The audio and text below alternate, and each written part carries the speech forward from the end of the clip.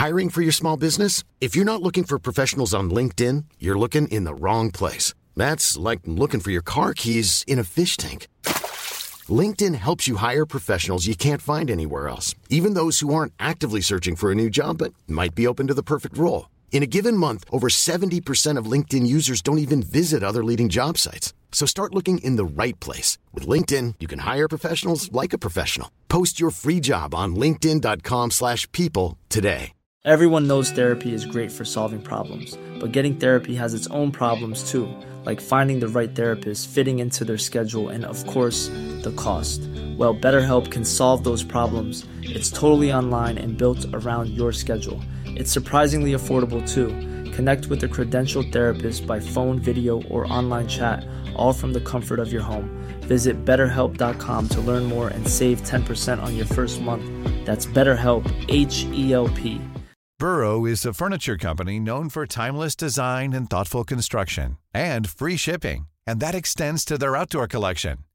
Their outdoor furniture is built to withstand the elements, featuring rust-proof stainless steel hardware, weather-ready teak, and quick-dry foam cushions.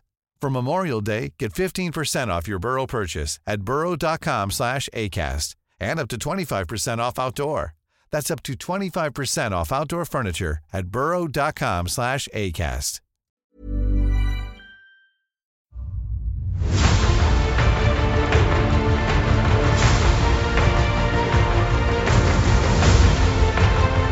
Hello, everybody. My World of Warcraft started downloading an update, and I'm ready to host a podcast. I'm Matt. This is the Blizzard Watch podcast, where we talk about Blizzard and its games, and I'm going to just introduce him immediately. Hey, Mitch, what's going on this week? Oh, hey. Here's the storm. You're back, by the way. I am back. I hope you missed me, but also enjoyed Alex's presence. But also, I hope you missed me. One of those things, I guess. You can guess which one. That's one. what my mom said. Your mom enjoyed Alex's presence? I said one of those things. Didn't clarify which. But yeah. Okay. Also, well, you're playing Heroes of the Storm. You're playing Alexstrasza, right? Yeah, she just came out today. I believe you described her on Twitter as a frick load of fun. Frickton? Frickton, yes. Frick Is that ton. metric or imperial? Do you know? I prefer metric. It's the scientific unit of everything. Okay, gotcha. Okay, so Alexstrasza's and Heroes. Will you give us a quick, real fast, a one-sentence review? Dragon. Okay, that's not a sentence, but we'll accept it. That's a sentence. Dragon is not a sentence. With us this week sentence, also, she actually could probably come up with a sentence for that, because that wasn't one. Ann Stickney, what are you up to, Ann? Super OP, likely to be nerfed soon. Yes. That's a sentence. To be fair, that kind of works with every new release hero. Well, that's why I don't even know it. I don't play this game. I just know how it works, and that's how it usually works. Yeah, she is. She is pretty OP right now. You could add that caveat to almost any new Overwatch hero too. Super OP, likely to be nerfed soon. Didn't they even announce that from Moira? I believe when they OPAF. Yeah, well, that's how you spell her name. Morheim said that her name was spelled OPAF, and yeah, I just from the bits that I've seen of her, on various streams and things like that, I can see where that comes into play, and also how she will be getting a nerf soon, because that's what they do in these games. Hi, I'm here. What have you been up to this week? Nothing much so far. Just around the house stuff. I realized yesterday that Thanksgiving is next week. Yeah. And I'm the one that cooks Thanksgiving dinner, so it's probably a good thing that I realized this now. Oh, bugger. Yeah.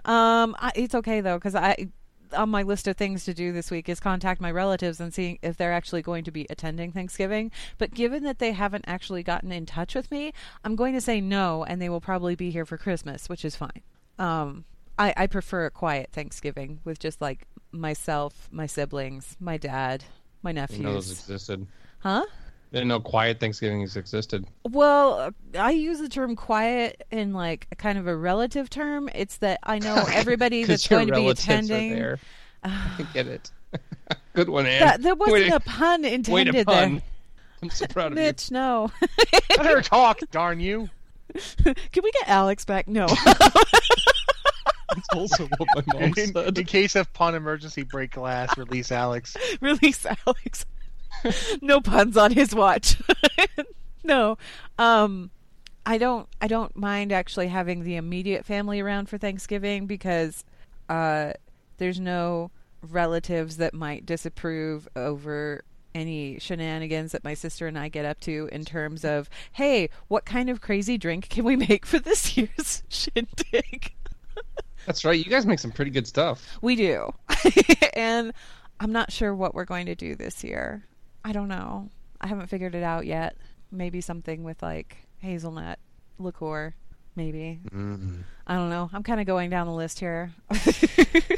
Well, while Anne contemplates terrifying alcoholic beverages, the likes of which you can't imagine, and Mitch makes terrible jokes and sentences that are one word and some grunts. I didn't make a joke and made it. I just laughed. I was playing some season 12 over in Diablo 3, and I literally am nothing but a screaming ball of rage that spins around and kills things via spinning. What's your Diablo character like, though? That's it. It is a manifestation of my pure soul. I am this thing. This thing is me. It's if I could go through my life and every time I had a problem I could just spin until it went away, I would do it because you'd get to be dizzy all the time, which is fun, and problems would go away. Neither of those things happens much in my life, and quite frankly, my life is poorer for it. But yeah, Diablo 3 Season 12 is out. It's fun. If you like Diablo, it's more of the same Diablo you love. And Blizzard, if you could make more Diablo, that'd be great.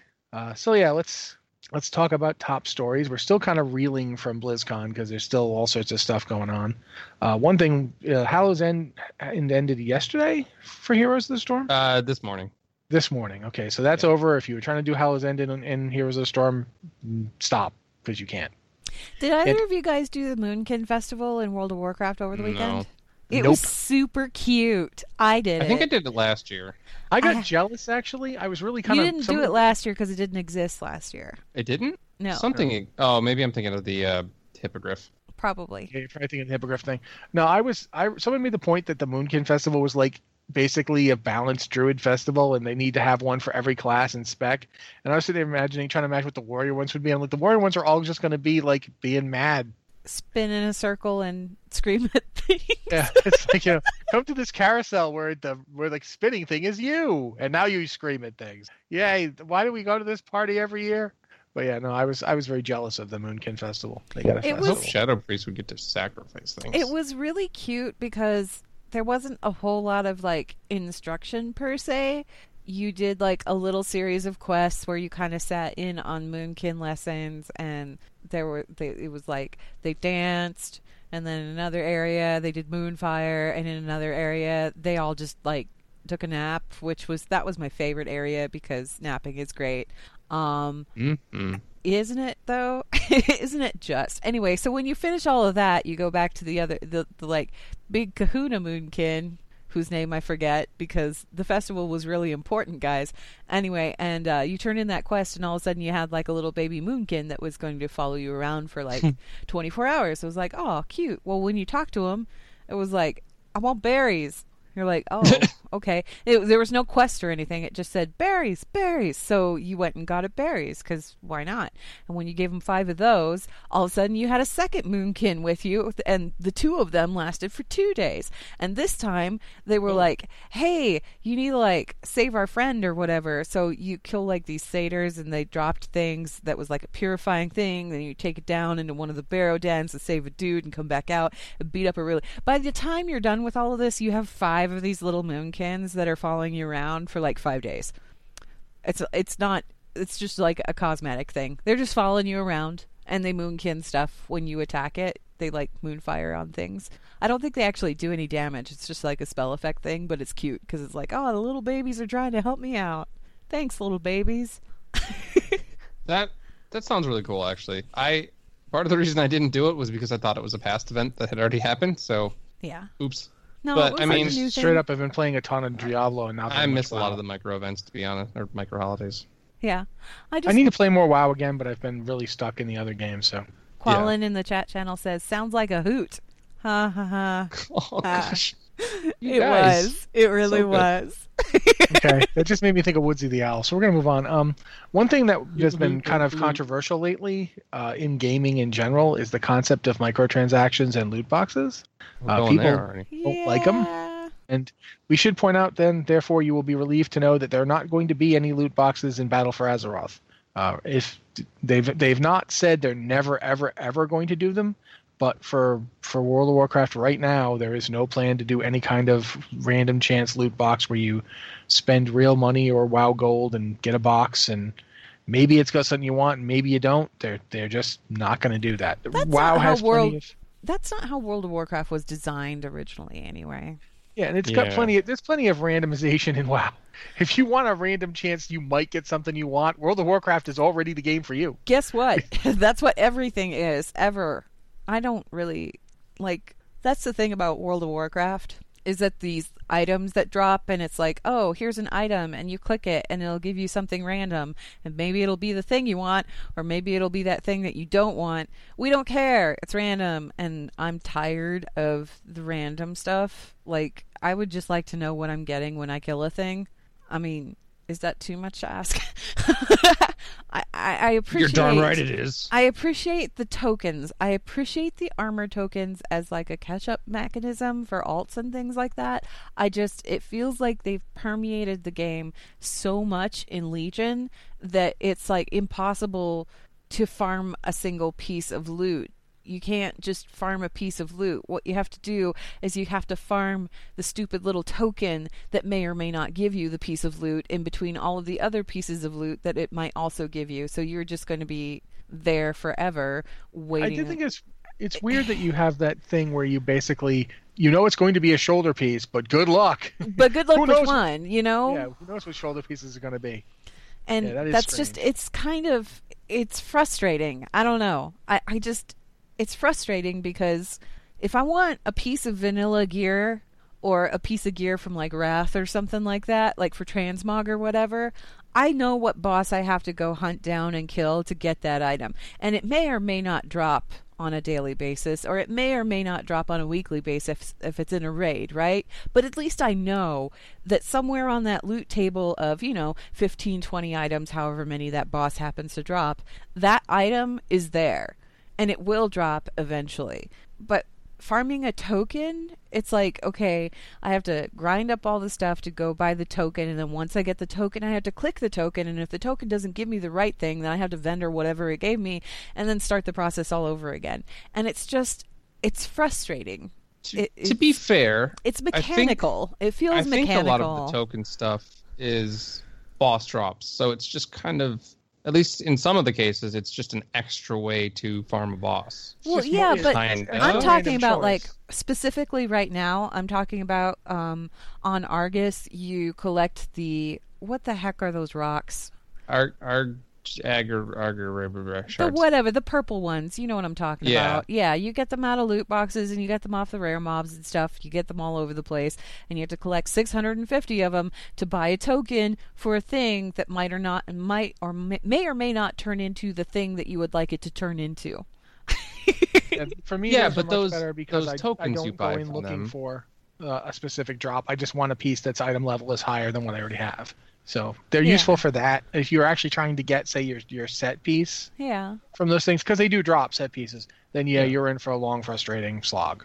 Yeah, absolutely. But at least we have to know there will not be actually any paid loot boxes. So that's the thing, though. When people talk about loot boxes and getting upset about loot boxes, Blizzard has never really been one of those companies where I've been like annoyed with the idea of loot boxes, because the way that they approach it, both in Heroes and in Overwatch, is that the things that you get out of loot boxes, they're purely cosmetic. They've got nothing to do with gameplay. You don't have to participate in the loot box system to play better in the game.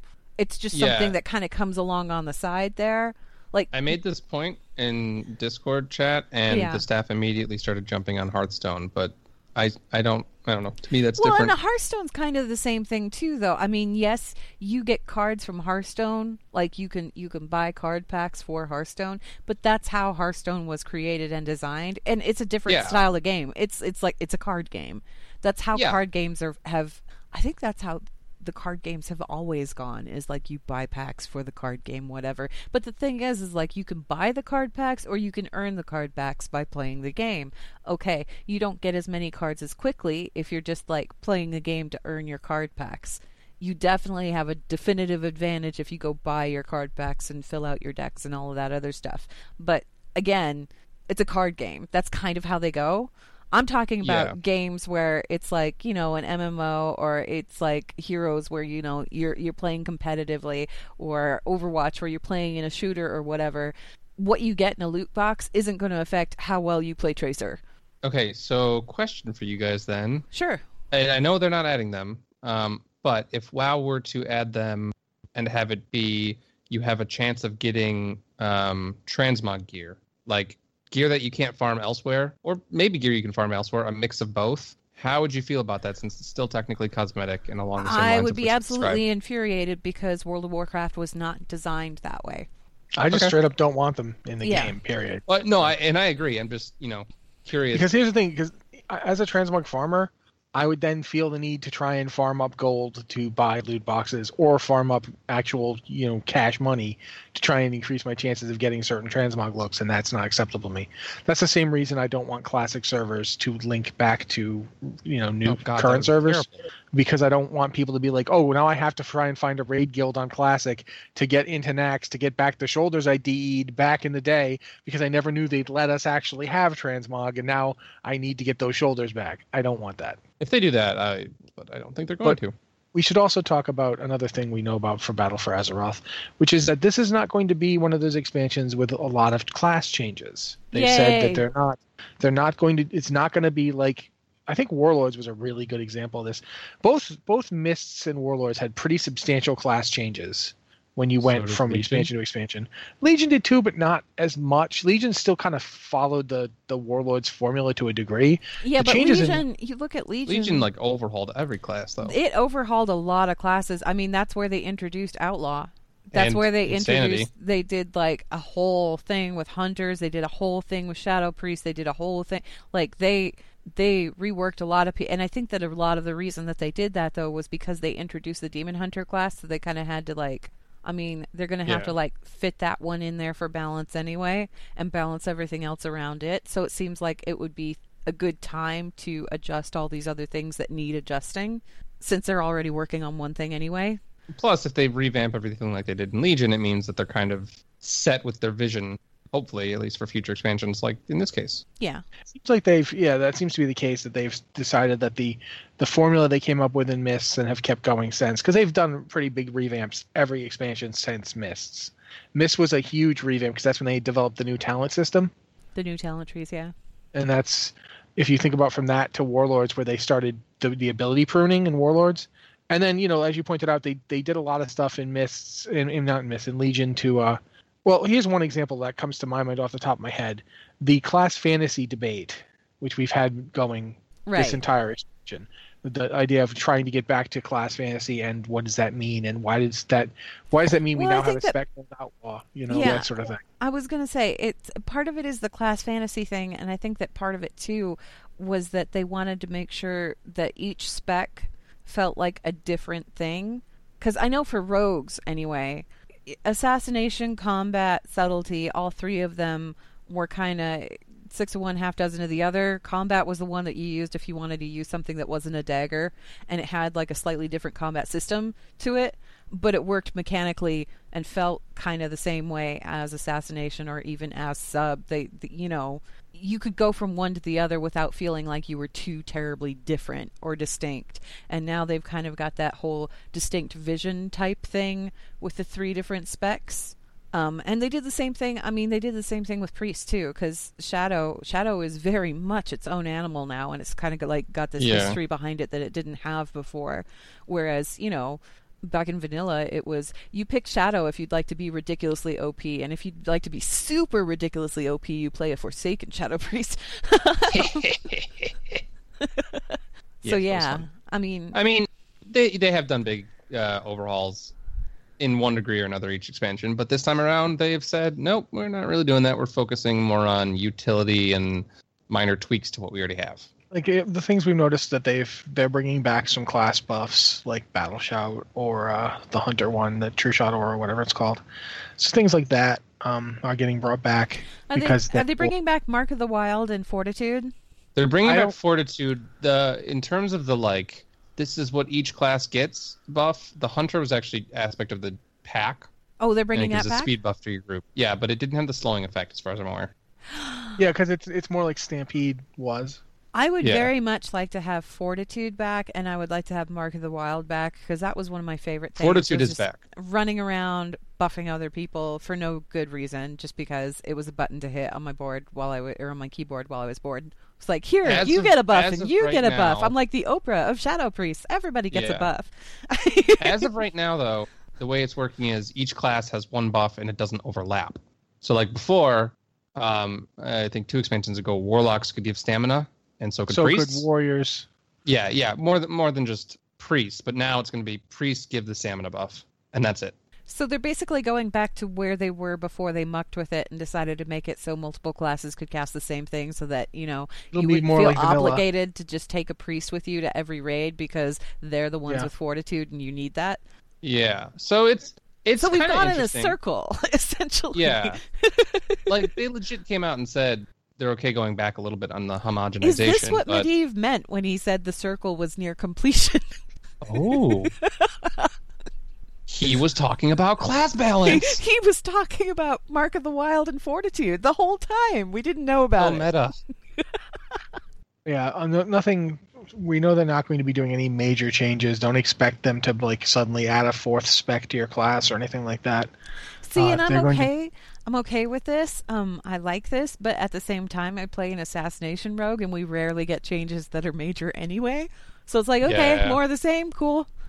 All right. Yeah, I'm the last expansion. The last expansion they basically took away some stuff from Warriors that were pretty big. So I've wanted them to bring back the Gladiator stance for a while, and that's not likely to happen. They took stances out. I doubt stances are going to come back. So yeah, there's some good and bad to it. But my main thing is like, sometimes I don't like the changes they make. Sometimes I really like the changes they make.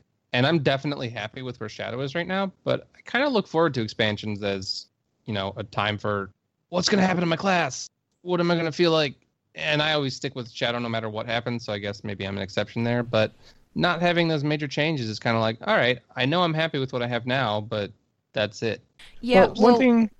Oh, sorry, Han. Mitch, that's what playing an Assassination Rogue has been like for the past 3-4 expansions. Which is why it's been a perfect alt. Like we never really get any major changes, so it's like, hearing that we're not getting any major changes, it's like, okay, well, more of the same. All right.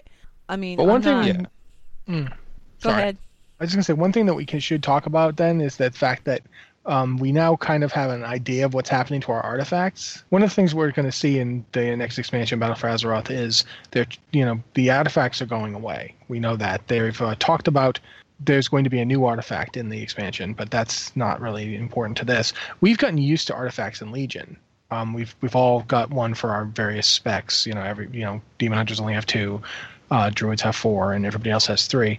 And they're going to be going away at the end of this expansion. They haven't said exactly how. And one of the things they haven't really talked about yet for sure, they've mentioned that they know some classes and some specs really... The abilities from the artifact are pretty essential to them.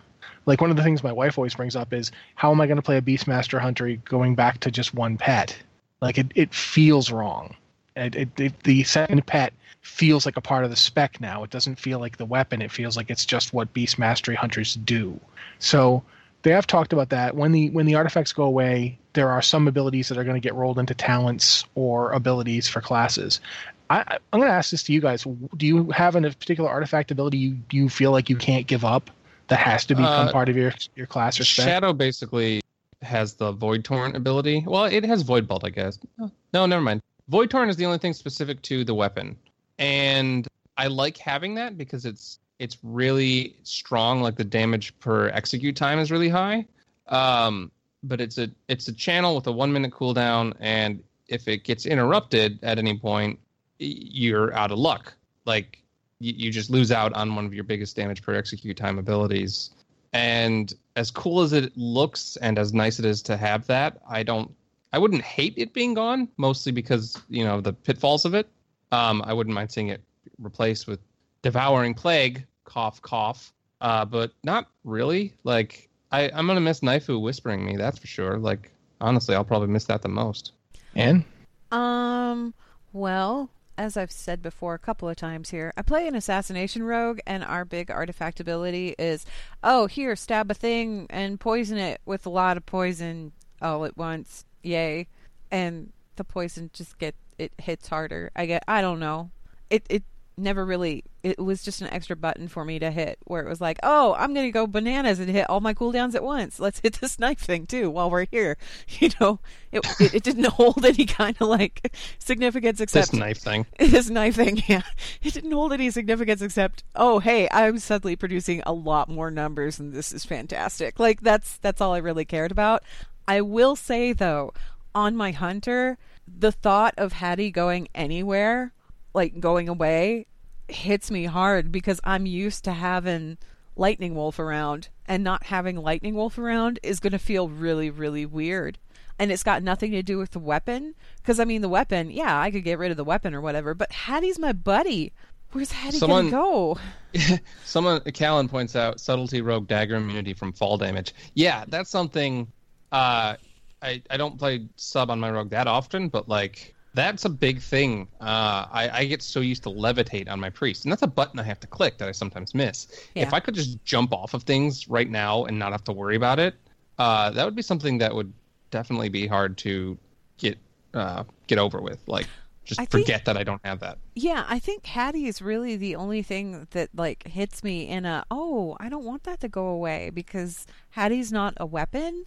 It's my puppy. It's been following me around. I've been taking care of Hattie. Hattie's been good to me.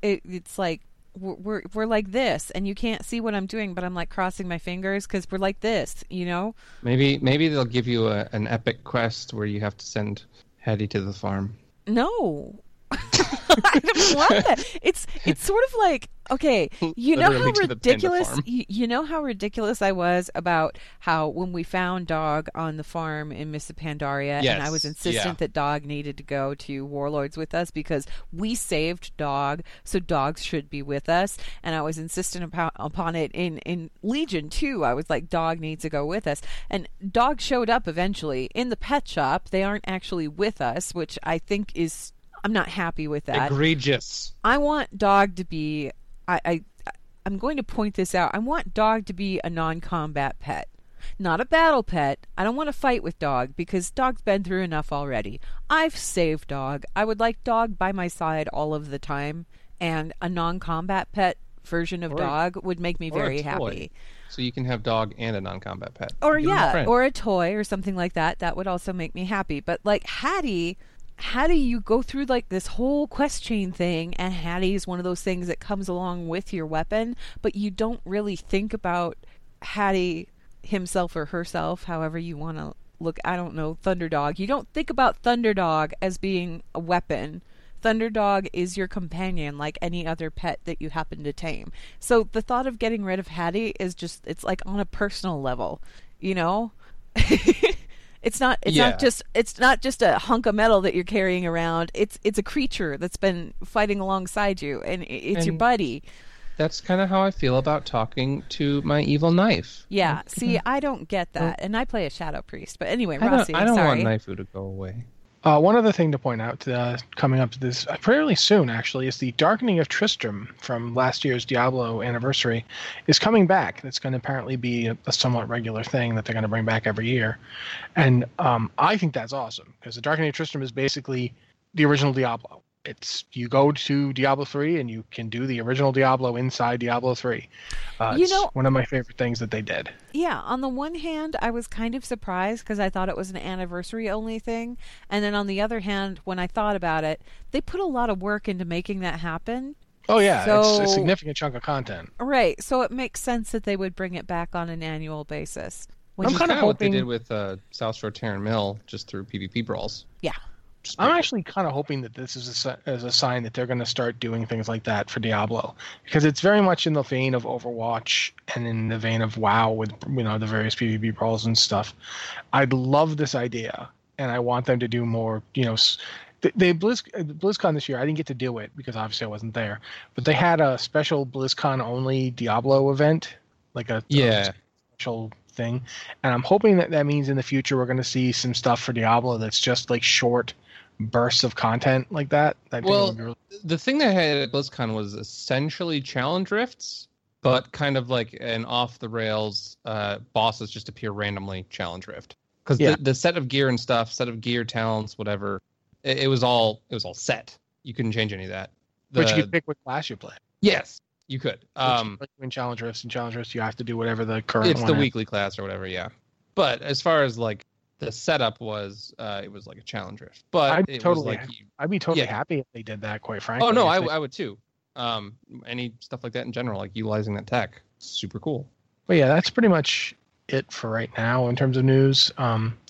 So we should move on to emails and Discord questions and so forth. Anne usually does that for us. If you have an email for us, please send it to podcast@blizzardwatch.com with either podcast or Blizzard Watch in the subject line, and you can comment on Discord in the proper channel for that. Anne, if you don't mind reading them for us.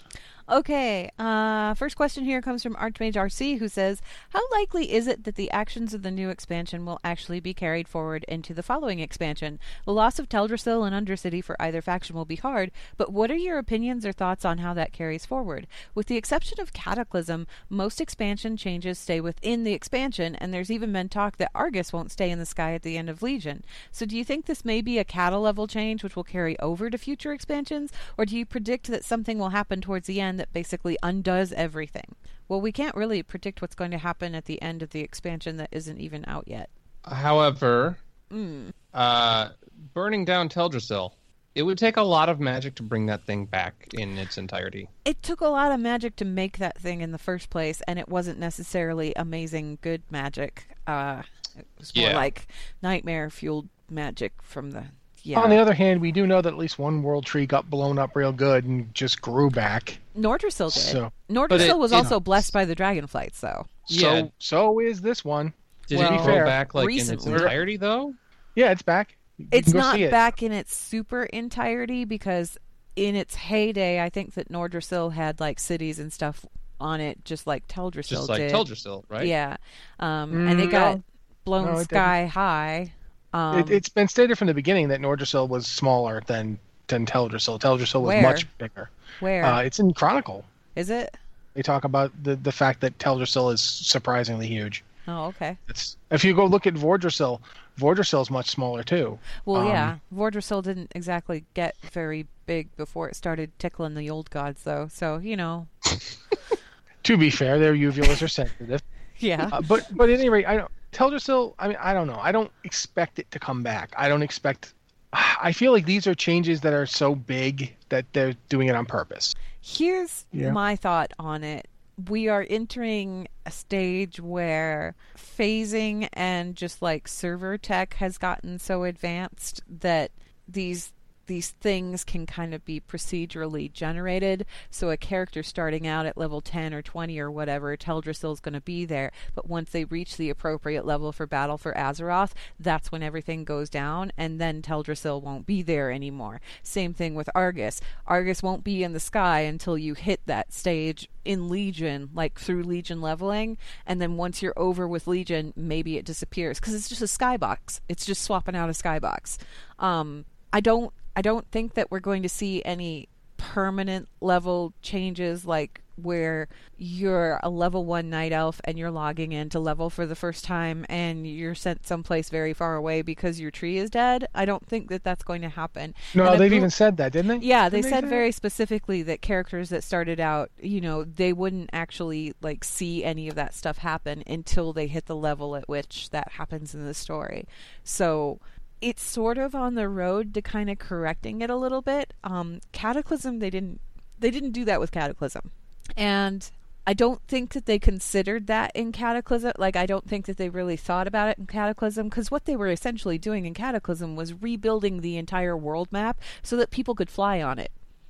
The vanilla world map was interesting in that it used a lot of visual trickery so that things It was looked so messed up behind the barriers. Yeah, they used a lot of visual trickery to make things look three-dimensional that weren't actually three-dimensional. And if you went like underneath the city, you could see that there was like underneath Stormwind, even if you looked up, you could see that like Stormwind Cathedral was just like a series of flat plains, and it was very cleverly designed for the time that it came out, like back in 2004. It was very much like a movie set. Like, have you ever seen old-time movie sets where the entire town is just flats? That's what it was like. Silvermoon is still designed that way, which is why you can't fly anywhere in Eversong. I mean, it's an instance area, but also Silvermoon, if you've ever gotten on top of Silvermoon is still set up in that fashion where it looks like a movie set. There's like little panes that kind of... Yeah, there was actually a bug during Warlords with the Aviana's Feather where you could use it outside of Draenor content. Yeah. And people use that to like get out of bounds of Silvermoon. Yeah. And it was interesting. Like just interesting. Yeah, no, and that was the one of my Exodar, favorite parts of Vanilla. Yeah, the Exodar is the same way. It's built kind of the same way where it's, you know, everything is kind of staged a certain way. That's why you can't fly in those areas, and that's why people are like, can we get a revamp on those so we can fly? Well, it's not just a matter of like revamping click the switch it and flying. Yeah, you have to actually like rebuild the entirety of the terrain. So what they did with Cataclysm was they were focusing on rebuilding the terrain and also building a story around what the expansion was about, which worked great, but it didn't carry very far forward into future expansions. I think they've learned from having done Cataclysm. One of the things that you kind of see is that they've realized in the process of doing the revamp, they A, revamped too much, and B, because they did that, a lot of stuff that people liked is now gone. And if they could do it over again, I don't think they would have revamped the world as much as they did. Because in the end, you have people who want classic servers so they can get back the world that they've lost. In terms making it so that if they made Teldrassil gone forever from level 1 on, people would be furious. They would freak out.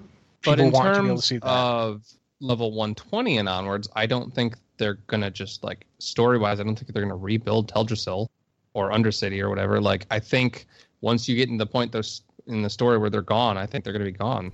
There's probably going to be some kind of a shift involved where these are capital cities that maybe aren't utilized as much as the other capital cities are. And that's truthful for both Undercity and for Teldrassil, like Darnassus. I shouldn't say nobody, because I go to Darnassus fairly frequently, and the reason that I go there is because there's nobody there. So I do the same with Undercity. It's real quiet. But most people tend to focus when they're going in and they're going into vanilla content. They focus their attention on either being in Stormwind or Ironforge, because those two are really closely connected. And on the Kalimdor side of things, most people just focus on being in Orgrimmar. That's it. It's Orgrimmar or nothing. I mean you could go to Thunderbluff, but Thunderbluff is kind of out of the way. Orgrimmar is like right there, and both the trolls and the orcs both go there immediately. Silvermoon is still fairly well populated on role-playing servers because a lot goes on over there, but on like regular servers, maybe not so much. It's not. That's why I kind of appreciate what they're doing with Battle for Azeroth, because it's almost felt like the Horde has kind of been more situated on Kalimdor, just player-wise. If people are going to be in one of the Horde capital cities, 9 times out of 10 it's Orgrimmar. If people are going to be in Alliance capital city, 9 times out of 10 it's going to be Stormwind. That's why when you go to like old school Dalaran, where do the portals go to now? You have one for Orgrimmar, you have one for Stormwind. Those are the hotspots, you know what I mean? Yeah. So that's kind of what it feels like to me anyway. But you guys don't ultimately think that they'll be rebuilt at the end of the expansion, right? I don't think so. It feels like this is a lot of work to go through to just say at the end, oh, hey, they're back. Oh, by the way, wave a magic wand. They've been restored. No, I don't think that's going to happen. Especially given the Stormwind Park and Orgrimmar gates, but that's neither here nor there. Yeah, so to answer that question, I don't think they're going to shift lower levels. Like, I think they'll still be their lower levels like they intended. I don't think they're going to be there beyond 120 until an expansion or two, if that. Probably. Something like that. I don't know. You got anything to add, Rossi? I don't imagine there's going to be a lot of interesting things to see what they do with these zones at 120 and above. Like in the quote unquote fiction of the expansion, are the Horde entirely pushed out of former Lordaeron? Like, are the Forsaken kicked out? Like, are they not anywhere? Or is there like a holdout deep underground somewhere? Yeah, we don't know. What's going on? Like an Undercity? Are there going to be elves still fighting in Ashara and in Ashenvale and all that? Are those zones considered to be like Horde now once past 120? Or like I guess 110 would be the level that this all starts at. So from 110 on, is Ashenvale now completely emptied of elves? Did the elves leave all their old stuff? Did they leave Feralus? There's lots they might do or might not do, but until we get there, we have no idea. Yeah. And the more that they do, the less likely they're going to undo it. Like if they empty out Feralus, then it's very unlikely that at the end the elves are just going to come back. Yeah. It just does not feel like the kind of thing they're going to do. So once we see more, we'll know more. I'm kind of interested in seeing where it goes anyway, regardless. It sounds interesting to me. Anyway, okay, next email is from Zach, who's on Cenarius, and says, hello, I didn't see anything from BlizzCon about the mobile RTS game that Blizzard had a job posting for. I think that was like a rumored job posting that they immediately took down afterwards, correct? Yeah. There was a mobile posting. I don't think it was for Warcraft. It wasn't. Was it a mobile RTS or was it? Just I think it was a mobile RTS. I don't think it specifically said Warcraft. So they're saying that they didn't see anything from BlizzCon about the mobile RTS game that Blizzard had a job posting for. Do you think that the Battle for Azeroth companion app will have RTS elements? I think that would be pretty awesome. Thanks, Zach. It might be awesome, but Blizzard tends to stick away from making the companion app do too much gameplay for you. Yeah. Like even the missions that you can do with it are. In that situation, it's not. Quite frankly, the missions already feel like a mobile game, so it's not. The missions really don't require you to actively go do anything. You're just kind of babysitting a system. And you notice you can't do them if you don't have the resources to do them. You can't do them, and you have to get those resources through gameplay. Yeah. You can't just have them. So, if you haven't been playing the game in a while and you haven't built up a stockpile, you can't do missions in the app. So, is the Battle for Azeroth app going to have RTS elements? I don't think so. But again, I am not an expert here. I do not nobody at Blizzard has told me anything. This is purely a gut feeling that it's not going to. My thinking is like what they compared to the RTS is the Warfronts or whatever they're called, and those are like 20 players or something. It's a 20-player thing. The closest thing they've compared is not a solo player activity. Is the point I'm trying to make, and companion app would have to be a solo player activity. So I don't think that it will. I think it would be cool. Agreed. If they're going to focus RTS mobile elements, like the development on that, I would rather just do a mobile remake of Warcraft 3. I mean, I'd rather an HD remake, but I think just a straight port of Warcraft 3 would work fine for me. I want to see Warcraft 1, 2, and 3 on mobile. Make it happen. I mean, Yeah. I'm still all about that. I listed that as like a prediction for BlizzCon. I didn't think it was going to happen, and it didn't happen. And I'm not surprised that it didn't happen. But that doesn't mean that I don't still want it, because I do, very much. Oh, totally. Or something along those lines. I would like to see that. Will we see it? I don't know. But yeah, we didn't get any clue about what they're working on or anything. Usually with Blizzard stuff like that, they don't make an official announcement until they're ready to make an announcement about it. So whatever it is, it's still in enough of a development aspect that they're not ready to present it to the world as of yet. I think classic servers have been the one exception to that, and that's because there's been controversy about them. And well, it was just a lot of people were really adamant about them, Yeah. so they wanted to give some kind of word on that. Yeah, just kind of, for lack of a better phrase, to shut people up. Yeah. Akia Warrior in the chat channel says, Pet Battles on mobile, does anyone want that? It might be good. Yes, I do, actually. Oh, I would love that. Yeah. Pet Battles is very much a solo activity, though, so yeah, that would make perfect sense. I would love to have Pet Battles on mobile. I think that would be great. I wish that we did. I don't know why we don't.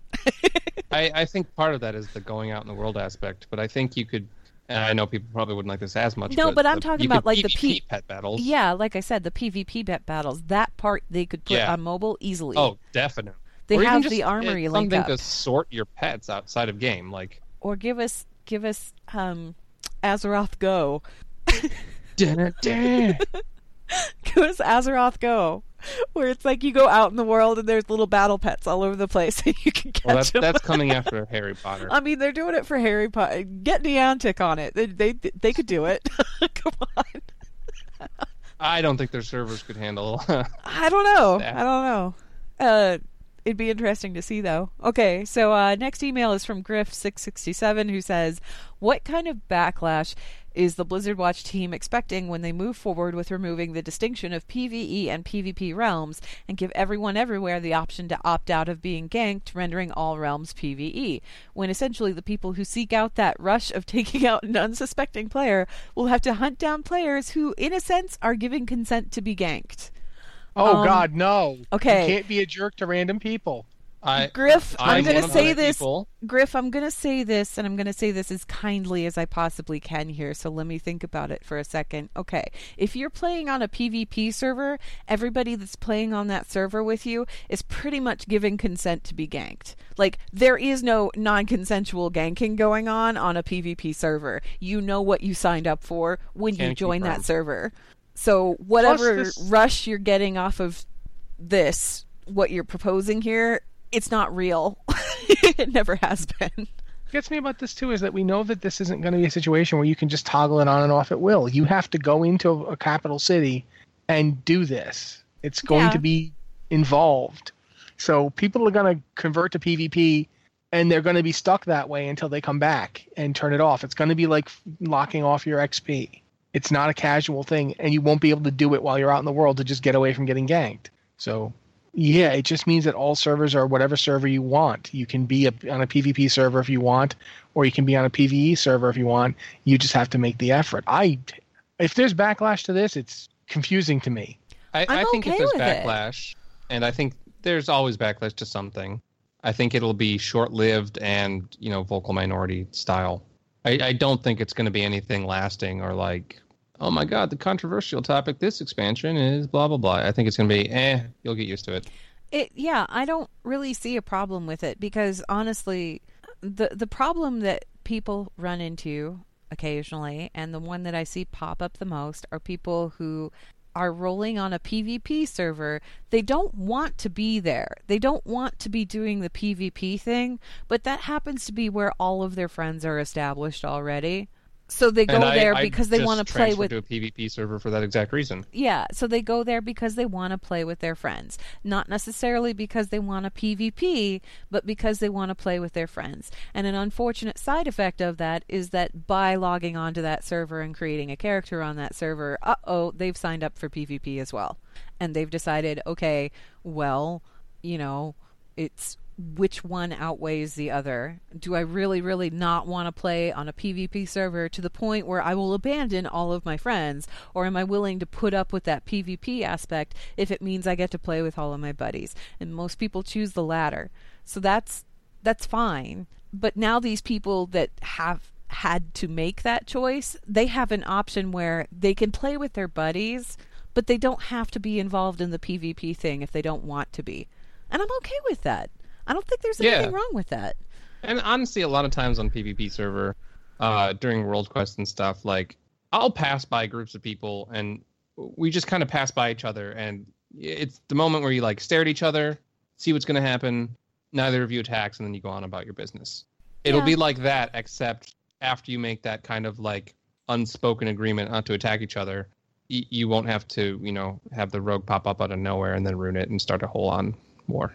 And keep in mind that I'm not like trying to diss PvP servers here because I have played on PvP servers before. I mean, granted, it was back in vanilla, so it was quite some time ago, but I thoroughly enjoyed it. And the reason I thoroughly enjoyed it is because I knew what I was signing up for.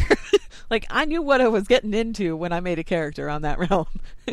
I knew it, and yeah. I was as recently as Mists, I played on a PvP server. Mm-hmm. And I was in a raid guild at the time, and I was, raiding with that guild. And I didn't hate it, but I was playing a prot warrior. So one-on-one ganking did not happen to me. No. Nobody could kill me one-on-one.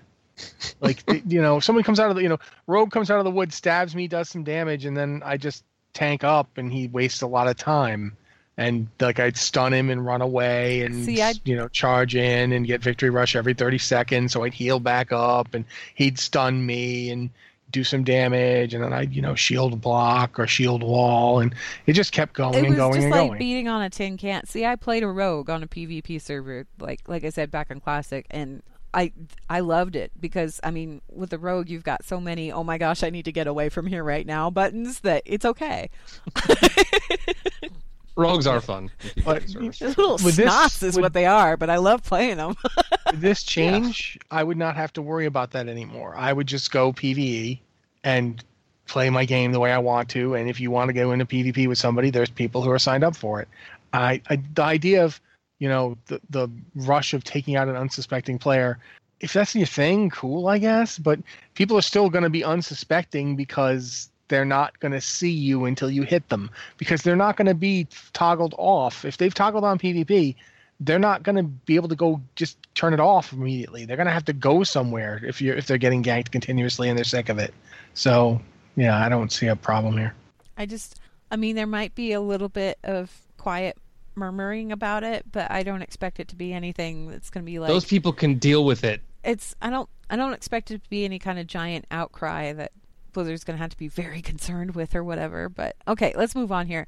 Hello, Anne, Matt, Alex, and or Mitch. Well, it's Mitch, so there you go. Hello. During the BlizzCon edition of the podcast, several members of the panel disliked the continued focus on faction warfare. Would these grievances still apply if the mercenary PvP system was expanded to allow for group queuing with friends of the opposite faction, or are the grievances purely systems-based? Personally, I think it makes sense within the lore to keep that conflict going and benefits the story to have to constantly enter dubious temporary ceasefires to deal with the next threat to existence. It would be nice to eliminate barriers to grouping, though. And that was from Snow White, who's Horde on Emerald Dream.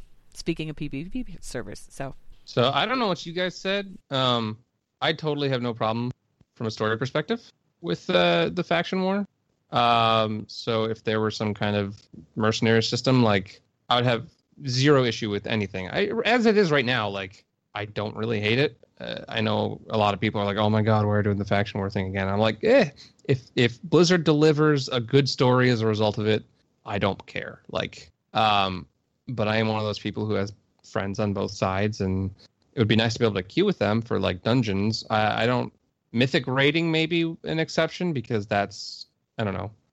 Then you have like all racials involved, and people would probably. I don't think you can really do mythic raiding unless you're doing it with like people on the same server anyway, or at least until it's not. Well, I mean, even if it's on the same server and like different factions, I think that would be. I've never noticed that right now. It's pretty mythic raiding is the most limited anyway in terms of grouping, so I don't see them making it cross faction. Anyway. Yeah, no, I don't either. I think like, I don't have an issue with it story wise. I think it would be really cool to expand the mercenary system, and honestly, that's been my complaint with the faction stuff. And not even, and I get it from Blizzard's perspective still. Like, it's not like I'm saying, Blizzard, this is absolutely ridiculous. It's more like this would convenience me and playing with friends. Yeah. Rossi, how do you feel about it? Part of my problem with the faction divide is that the boring pseudo video game jingoism of "for the Horde" or Alliance sucks. I'm just tired of it. I'm just tired of hearing it. Alliance does suck though. Yeah, and see, and that's why you're boring and tiresome. I'm tired of hearing it, and when people parrot it back at me again, I'm bored by it. So there's that. No, you are. I'm just that much. I'd like to be able to go play my Tauren without having to hear it too. I'd like to be able to just play my characters and not have to deal with this. That being said, I don't care if they have it in the story so much as I care that, as an example, I have friends on both factions and I can't play with them unless I roll another character on the other. One of the reasons I have so many warriors is originally there was no cross grouping at all. None of this existed. You couldn't even talk to your friends in the other faction. That's why I have a billion warriors, because I had friends on all these different servers, and they were not just on different servers, they were in different factions on the servers. So I ended up rolling yet another warrior so I could hang out with those guys.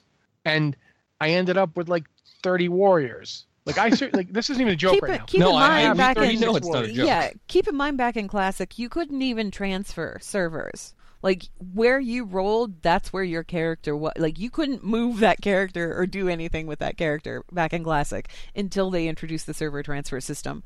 And that was fairly late in Vanilla, I think, wasn't it?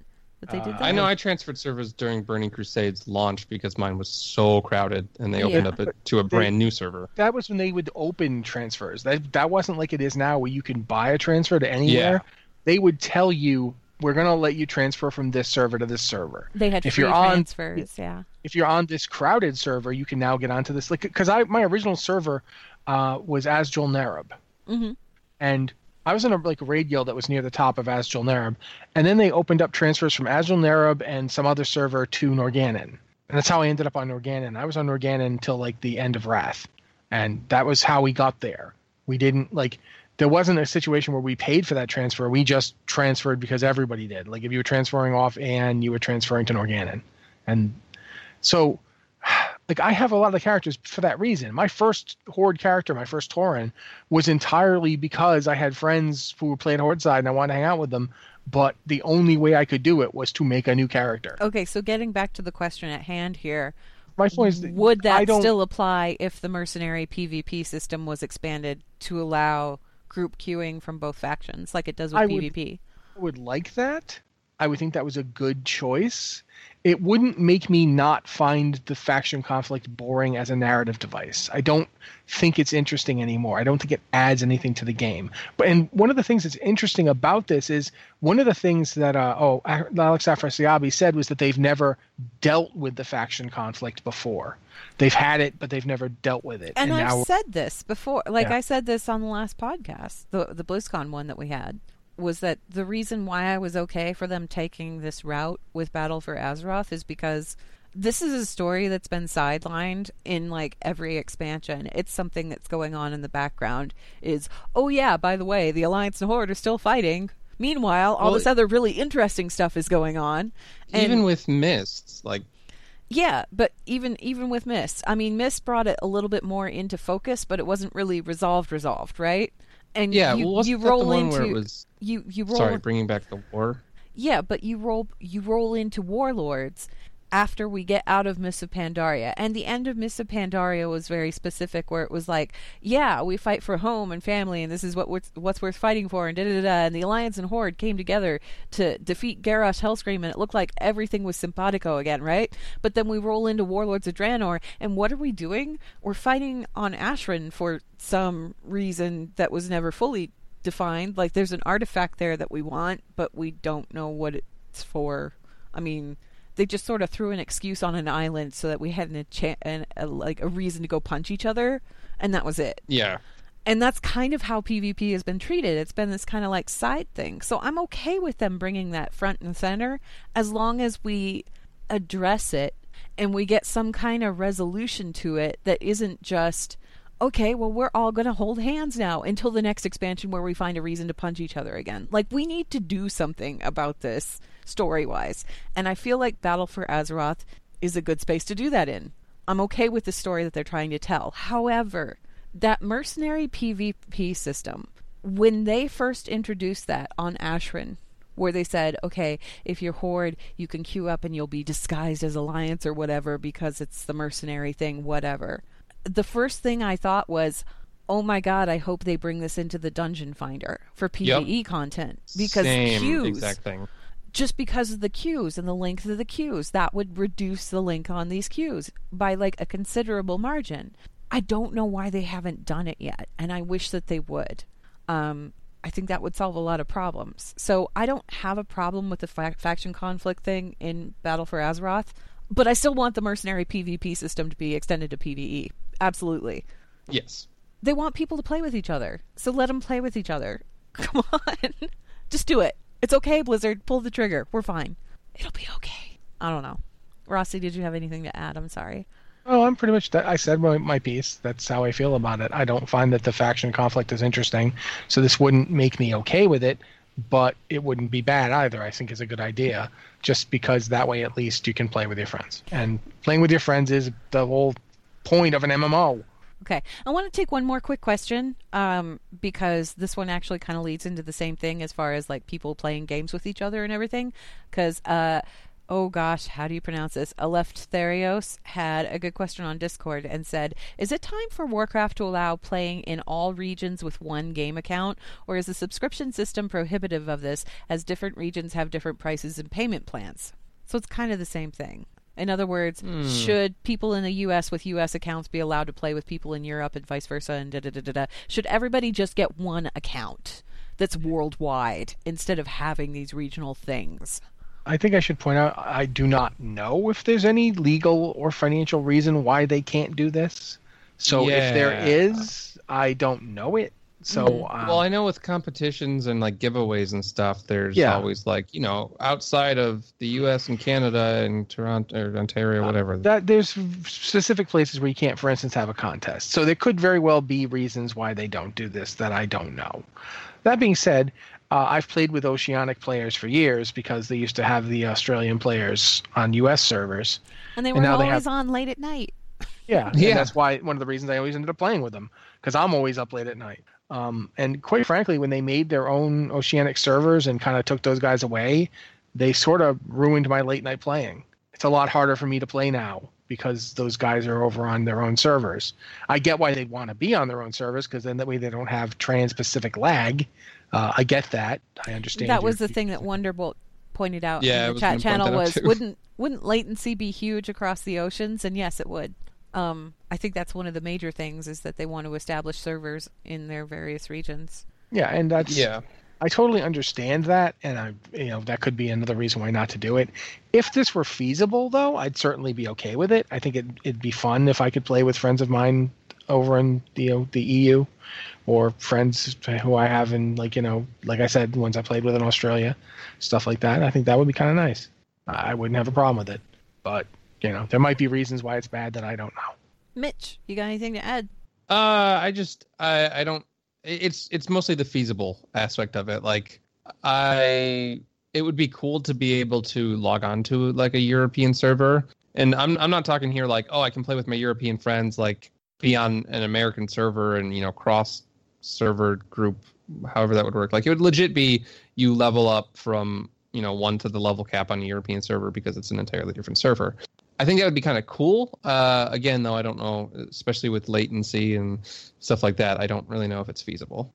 And I also don't play with a ton of European, like, I don't have a ton of European or Australian people that I could play with to begin with, so it's less of an issue for me, I guess. I think it would be cool, but I'm more or less indifferent. Yeah, I think it'd be cool, but I don't know if it's something that they can actually do feasibly, just tech-wise. And legal-wise, too. I don't know if there's anything in place that would... I feel like that actually would be a bigger issue than tech. Laws are different in different parts of the world, and that probably has something to do with it, too. But none of us are lawyers, so we don't know for sure. Good question, though. Anyway, that wraps us up for questions, and that wraps us up for the show, too. So Blizzard Watch is made possible due to the generous contributions at patreon.com/BlizzardWatch, and your continued support means that this podcast site and community is able to thrive and grow. Blizzard Watch supporters enjoy exclusive benefits like early access to the podcast, a better chance at having your question answered on our podcast or the queue, and an ads-free site experience. Thank you very much, Ian. And everybody listening, thank you guys so much for being here. This has been the Blizzard Watch podcast. We'll be here next week.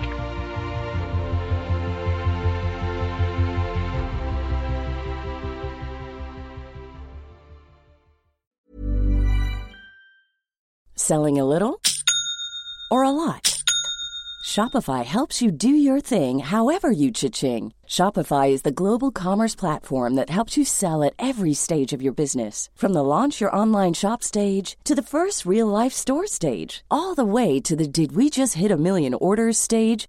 Shopify is there to help you grow. Shopify helps you turn browsers into buyers with the internet's best converting checkout. 36% better on average compared to other leading commerce platforms. Because businesses that grow, grow with Shopify. Get a $1 per month trial period at shopify.com/work. Shopify.com/work. Hi, I'm Daniel, founder of Pretty Litter. Did you know cats tend to hide symptoms of sickness and pain? I learned this the hard way after losing my cat, Gingy. So I created Pretty Litter, a health monitoring litter that helps detect early signs of illness by changing colors, saving you money and potentially your cat's life. Pretty Litter is veterinarian developed, and it's the easiest way to keep tabs on your fur baby's health right at home. Go to prettylitter.com and use code ACAST for 20% off your first order and a free cat toy. Terms and conditions apply. See site for details.